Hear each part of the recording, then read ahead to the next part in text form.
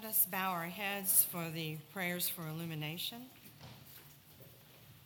Lord, open our hearts and minds by the power of your Holy Spirit, that as the scriptures are read and your word is proclaimed, we may hear with joy what you say to us today. Amen. Our first scripture reading this morning is from the Old Testament book of Psalms. It is Psalm 148, which can be found on page 571 of your Pew Bible. Praise the Lord. Praise the Lord from the heavens. Praise him in the heights. Praise him, all his angels. Praise him, all his host. Praise him, sun and moon. Praise him, all you shining stars. Praise him, you highest heavens, and you waters above the heavens. Let them praise the name of the Lord, for he commanded and they were created. He established them forever and ever. He fixed their bounds which cannot be passed. Praise the Lord from the earth, you sea monsters and all deeps, fire and hail, snow and frost, stormy wind fulfilling his command, mountains and all hills, fruit trees and all cedars, wild animals and all cattle, creeping things and flying birds, kings of the earth and all peoples, princes and all rulers of the earth, young men and women alike, old and young together. Let them praise the name of the Lord, for his name alone is exalted. His glory is above earth and heaven. He has raised up a horn for his people, praise for all his faithful, for the people of Israel who are close to him. Praise the Lord. The word of the Lord. Thanks be to God.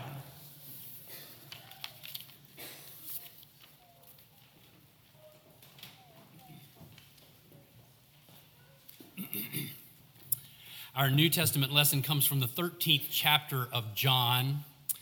Jesus is in the upper room with the disciples on the night he was betrayed. His betrayal is already occurring. And so we pick up there as Jesus, even in the midst of that betrayal, is still teaching his disciples. This is John 13, verses 31 through 35.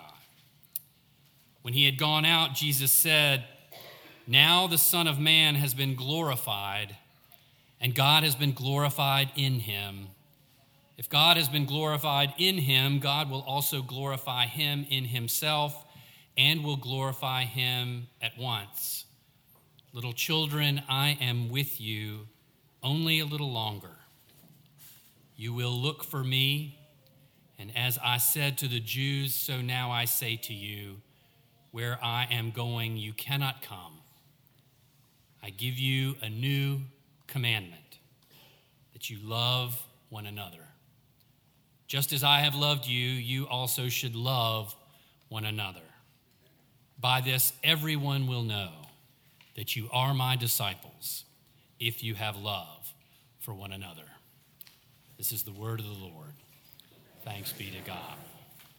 So the process of writing a sermon, I will confess to you, can sometimes lead to some pretty bizarre internet searches. My most memorable ones have usually started out as a quest to find some random quote that I may vaguely remember reading once but can't seem to find in any of the books on my bookshelves. And I'm usually pretty sure of the author or the person who said it, and I usually have a little cluster of words in mind that may or may not be accurate. But hope springs eternal, so I open up the old Google and I throw those words in and I hit enter, and it almost never works. It's like searching for a needle in a haystack if that haystack covered the state of Delaware, right? And then at other times you'll throw in a search and you hit pay dirt almost immediately. And that is what happened this week when I Googled the phrase love test, okay? So you might imagine what a Google search of the words love test might pull up. Every terrible quiz that's ever run in Cosmopolitan magazine, or even worse, 17, which somehow still exists, right? 17 has got to be like 75 or 80 by this time, you know? But the one that kind of jumped out at me was, this was the title, 12 Relationship Tests. that will reveal how much your partner loves you. Bingo. Exactly what I was hoping for and looking for, and then I opened it. You really want to know if your boyfriend or girlfriend loves you, this site asked, then just try this. This was the first one. Buy a pet they are allergic to. Tell them you are quitting your job and moving to Paris tomorrow and see what they do.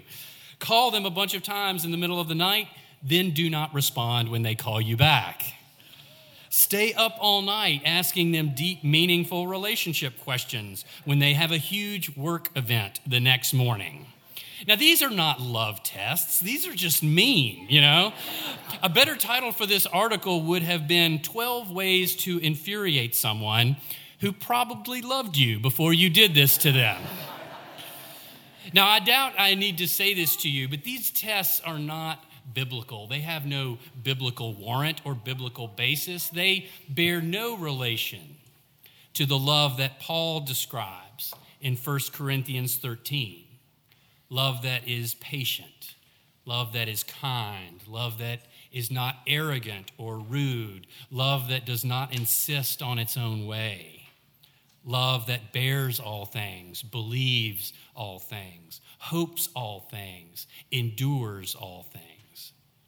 Something that has to torture its object before it calls itself love is not love.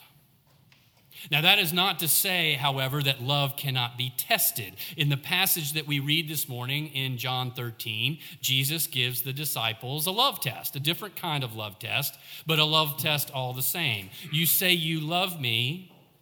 You say you are my disciples, Jesus says. Well, here is how you know. It is how you love one another. My commandment is that you love one another in the same way that I have loved you. If you are treating each other with contempt and disrespect, Jesus says, then you're not really loving me.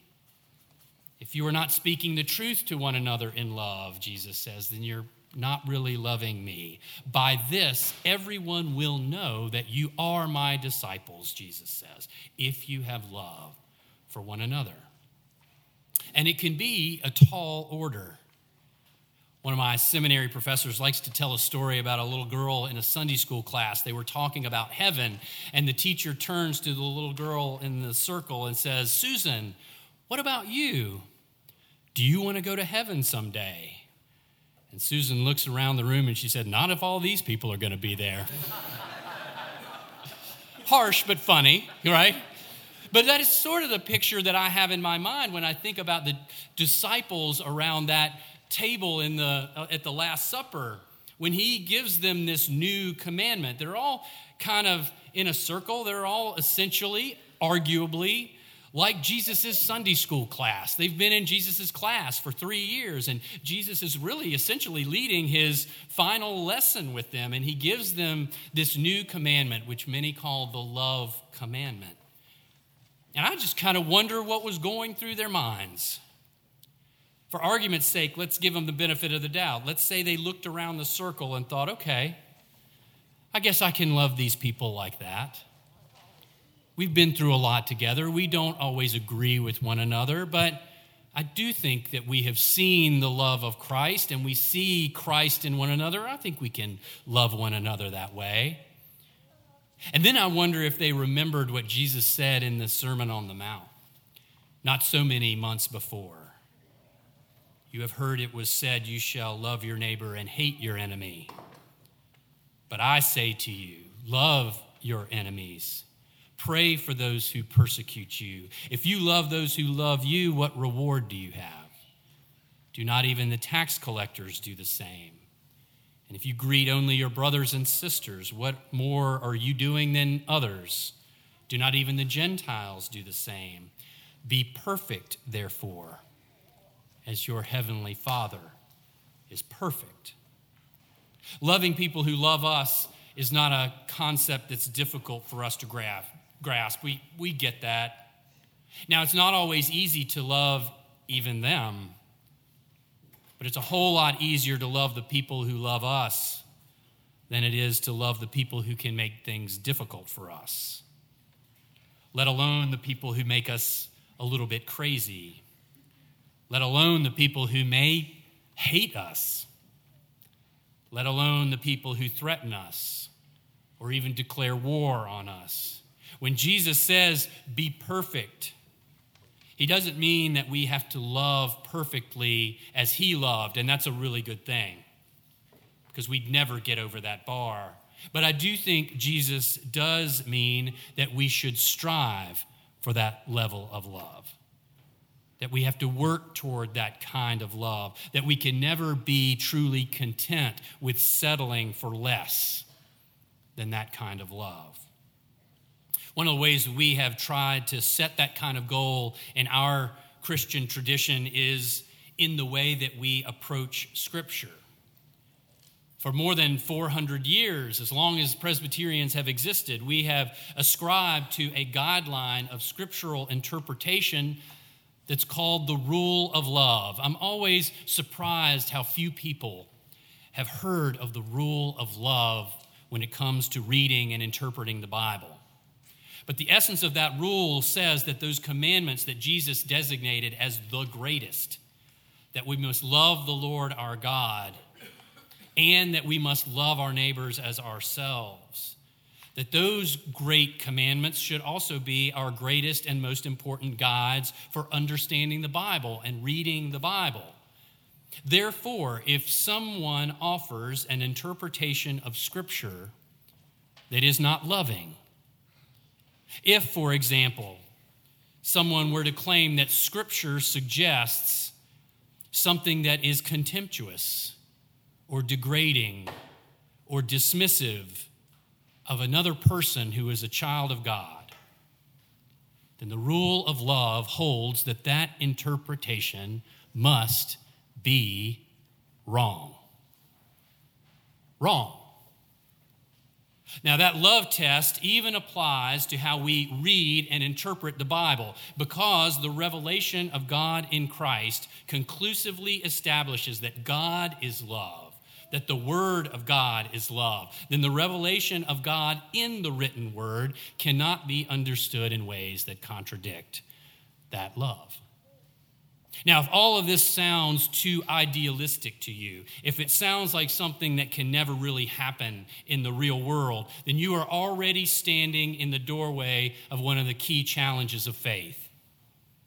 To follow Jesus, we cannot just pick up the things that seem easy or logical. We can't just love the people who are easy to love. And we can't just choose the parts of faith that fit neatly into our ideology, our politics, our job, any way that we have of working through the world, to walking through the world. To follow Jesus, we have to pick up the cross, the whole cross. And I might even say nothing but the cross. The only way to do that is to recognize that love in the reign of Christ is not a feeling. Love in the kingdom of God is not really a noun. It's not really a thing. In the reign of Christ, love is a verb. Love is something that we are called to do even when we don't feel it. And in one of the many ironies of faith, when we do practice love, even when we are not feeling it, we often find ourselves feeling it as well. I once heard Tony Campolo tell a story about a pastor friend of his who was called to a really small church in rural Indiana. Arthur Forbes was a member of that small church. Arthur Forbes, God bless him, was an unattractive, unpleasant, and difficult man who smoked constantly and never bathed. He always came to church, but he was always late.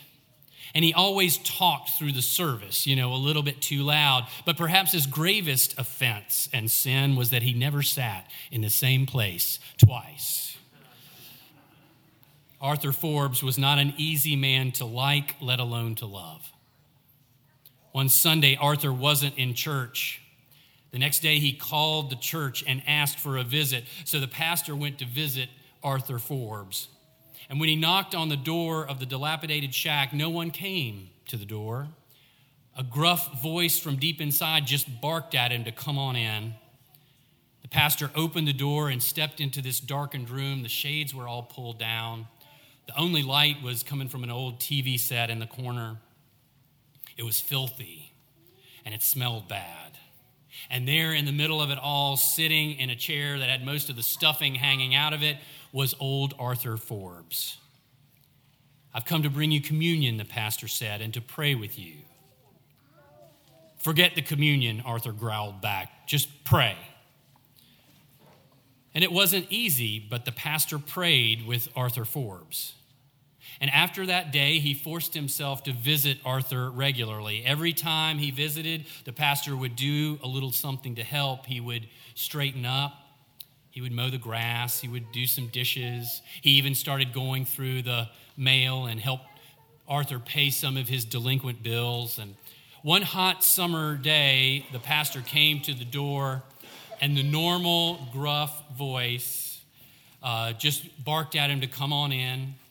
And when the pastor entered the room, he noticed that Arthur was sitting in his old beat-up chair without any clothes on. It was, the pastor remembered, a pretty repulsive sight. But Arthur was as brash and as unapologetic as always. "I'm hot," he said. And he demanded that he receive communion on this visit. He didn't ask. He didn't hope. He barked a command. The pastor forced himself to comply, but his hands shook with anger as he gave the bread and the wine to naked Arthur Forbes. The next day, the pastor came back to make sure that Arthur was okay. There was no answer at the door. There was no gruff voice. When he let himself in, he found Arthur Forbes' naked body lying in the middle of the floor. The pastor called 911. He called a friend. That friend beat the ambulance there, and the two of them pulled the filthy, smelly man up onto his feet. They revived him a little bit. They sponged him off as best they could. They got him dressed before the ambulance got there. And then the pastor rode with Arthur to the hospital and helped him get settled into his room, tucked him in, gave him a glass of water, said a prayer. And the pastor's head had barely hit the pillow at home when his phone rang. And the voice at the other end said exactly what he thought and feared that it might say. Arthur Forbes is dead. The pastor said he had not cried when his own father died. But as he put the phone down, tears began to stream down his face. And he said his crying turned into wailing, and his wailing deepened into screaming. "I cried and I screamed and I howled," he said, "and I realized I loved Arthur Forbes. I loved him. He had seduced me into loving him, not by anything he ever said or anything he ever did for me, but simply by allowing me to give to him what Jesus would have given to him." As he said goodbye to his closest friends in the entire world, as his betrayal was unfolding outside of the door, Jesus left those friends with a test of love. A commandment deeply rooted in his undying love for them, for us, and for the world. "I have said these things to you," Jesus says, "so that my joy might be in you, so that your joy might be complete. This is my commandment, that you love one another as I have loved you. And by this, everyone will know that you are my disciples, if you have love for one another." Thanks be to God. Amen.